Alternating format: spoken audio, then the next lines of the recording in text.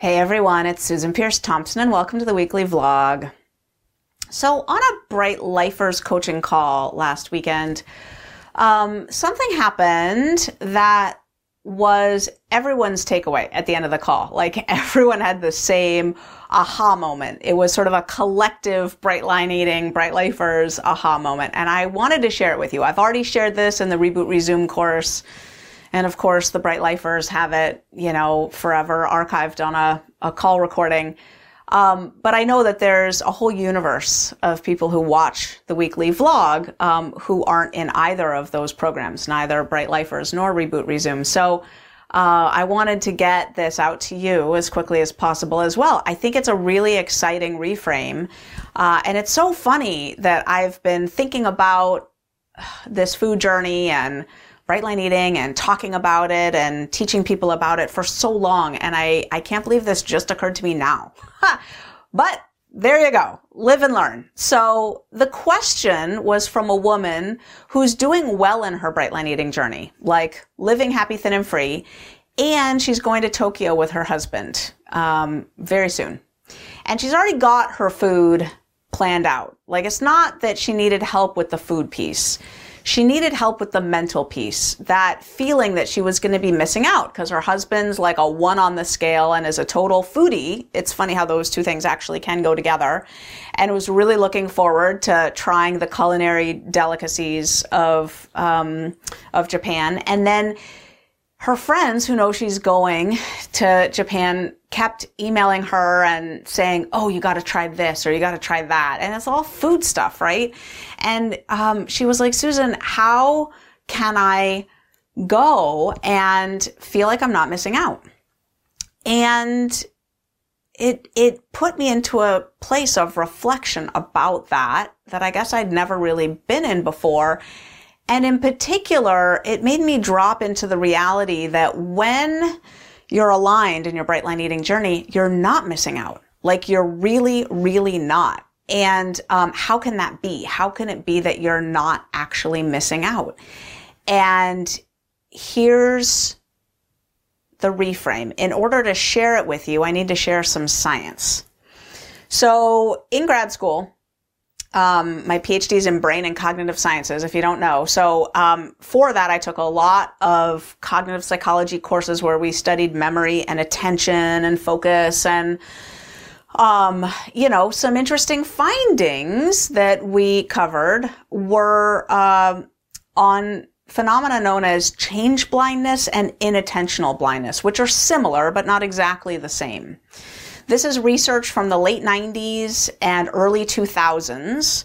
One of the lead researchers was Daniel Simons. For 5 years, he was at Harvard University. I think he's at the University of Illinois now. And Daniel Levin, who I think was at the University of Rochester. It's ironic. I went there and I don't know that for sure. But there were several researchers at the University of Rochester who did some seminal work in this. And here's what they found. The original experiment showed a brief, 2-minute conversation of two women sitting at a table having a conversation. And it was brief. And in that video, they cut back and forth between the two women, as a camera will often do as two people are talking, right? And all kinds of things changed. Like in those 2 minutes, there were 9 changes, meaning like one woman was wearing a big scarf and then she wasn't. The plates were red and then they were white. All the food was on her plate and then in the next shot, all the food was on her plate. The cups were there, then the cups were not there. The silverware was there and then it was not there. And, a woman was like, her arms were up and then her arms were down and they were like moving all over the place. Anyway, on average, people who were shown this video and just said, this is a test of your perceptual system or whatever, noticed 0 of the changes. Not one of them. Researchers were like, okay, that's weird. We expected them to notice at least something. So then they told people, watch it again. And now we're telling you, we've changed a bunch of things. Like there are errors in this movie, right? Stuff is missing or changed. See if you can notice the changes. And with that tip, on average, people noticed 2 of the 9 changes. And the researchers were like, that's really crazy. Like, are we hardly absorbing anything that's going on around us? So this prompted an aspiring researcher to create a movie of a circle of people passing a basketball. And some of the people were wearing white shirts, some of them were wearing black shirts, and there were actually two basketballs being passed. The white shirt people were passing the basketball to the other white shirt people, and black shirt people were passing another basketball to black shirt people. Fair enough. Sounds complicated.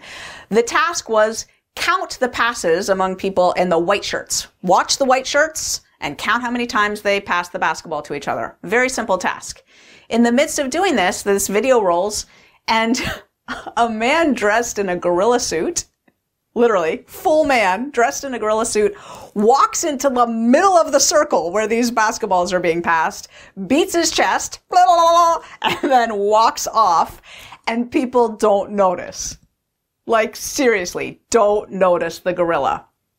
Crazy.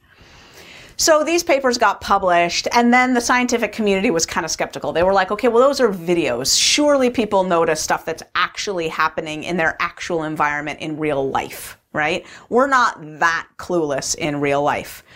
So researchers at the University of Rochester created this experiment where a visitor on campus holding a map of the campus would walk up to someone like a faculty student or a staff member or something and say, do you know how to get to Rush Rhees Library? And like hold up the map, right? And the person, let's say it's a faculty member, the faculty member would explain, oh yeah, here's Rush Rhees Library, we're here, so you're gonna go, da, da. And in the middle of that explanation, two people supposedly doing construction work or something, I don't know, carrying a door, like a door. Two people, one holding the front of the door, one the back of the door, would carry the door along the path and break up the conversation of the two people. And one person carrying the door would grab the map and swap places with the clueless visitor and stand there now to hear the rest of the explanation about how to get to Rush Rhees Library. And the faculty member or the student or whoever it had been, the unsuspecting person who was giving those directions on campus, didn't notice that it was now a different human being that they were talking to. Different human being.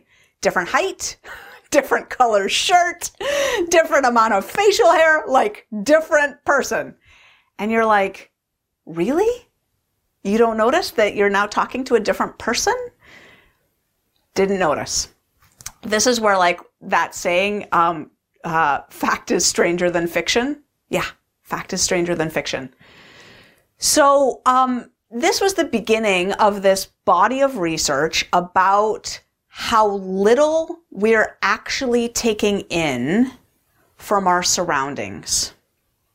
And it turns out to be true at every level of the perceptual system and the memory system.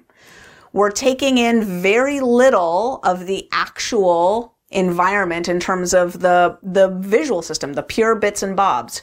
We're paying attention to even less, and we're registering even less than that, and we're remembering even less than that. We are, I mean, I don't know if it's fair to put percentages on this, but it's a ridiculously small amount. Like all kinds of stuff is going on around you and you're probably registering maybe 2% of it, right? Like just, you're not registering that much. We register far disproportionately what we care about, what we're focused on, and what we're paying attention to. Like what matters to us. Even that stuff we're not taking in very faithfully, as evidenced by the researchers asked people in that initial conversation between the two women, like, we're changing stuff in this picture, in this little video. Notice, count the changes. And people were focused on that and they still couldn't do it. They could come up with 2 of the 9. So you couldn't find that on YouTube, by the way. Yeah. Perceptual change blindness, Daniel Simons. Yeah, just Google something like that. It's like it's a pretty dated, it's 1997 video of 2 women talking. You'll find it. Anyway, so back to the woman who's like, Susan, how do I go to Tokyo with my husband and not feel like I'm missing out? And I'm like, you're not missing out. You're really not. What you're doing is you're visiting Tokyo, and I promise, I guarantee, you're taking in a tiny fraction of what's there. Guarantee. You're going somewhere amazing. And there's all kinds of art and architecture and culture and museums and spas and shopping opportunities and culinary opportunities and, botanical gardens and there's all kinds of stuff, right? Human interactions happening and all kinds of stuff. You are going to come home with having experienced a tiny fraction of that. So what you're doing is you're shifting your experience from bucket A to bucket B, right? Less of that, which leaves room for more of that. That's all you're doing. You're not missing out on anything. I mean, you're missing out on almost everything by definition, just by being a human being with the kind of brain you have. But in terms of thinking that there's some experience that you're missing out on, no, you're just gonna experience less of that stuff, and that will make room for more of that stuff. You're going to be experiencing more of the human interactions. You're going to be paying attention to the people around you more and differently. There might be certain experiences that your husband chooses to have, and he understands. I talked to her. She's said her husband is very supportive, so he might understand if he goes to, I don't know, whatever, visit a place that makes Japanese beer or something. She might choose to, see a museum or something during that time, and she might have that experience. Well, he has that experience. Okay, he's going to drink some beer. You're going to see some ancient Japanese art. You're just shifting the experiences from bucket A to bucket B, right? Either way, you can't take in that much of it. And what I was reminded of is the truism for me. I have a lot of years of doing this, both on plan and off plan. Years before Bright Line Eating, years during Bright Line Eating, years doing Bright Line Eating smoothly and successfully, years stutter stepping with my Bright Line Eating, all that experience. When I reflect, what feels true to me is when I try to partake of the food, I focus a lot on the food. A lot. And when my lines are smooth and I've planned my food ahead of time and I'm not partaking of the food in that way, when I travel, I feel like I look up a lot more. I notice a lot more and I experience a lot more. And that's probably because I'm a 10 on the susceptibility scale. So when I'm in the food, my perceptual system narrows really intensely, and I'm obsessed with what I'm eating or not eating, how much of it, whether people are noticing, how I can get more. Pretty quickly, I have to start thinking about when and how I'm going to get back on track because it's painful. It's not a fun way to be. All of my best trips have been with my food in order. So it's an interesting thing, to think we're not missing out. We're not. We're choosing to shift the emphasis.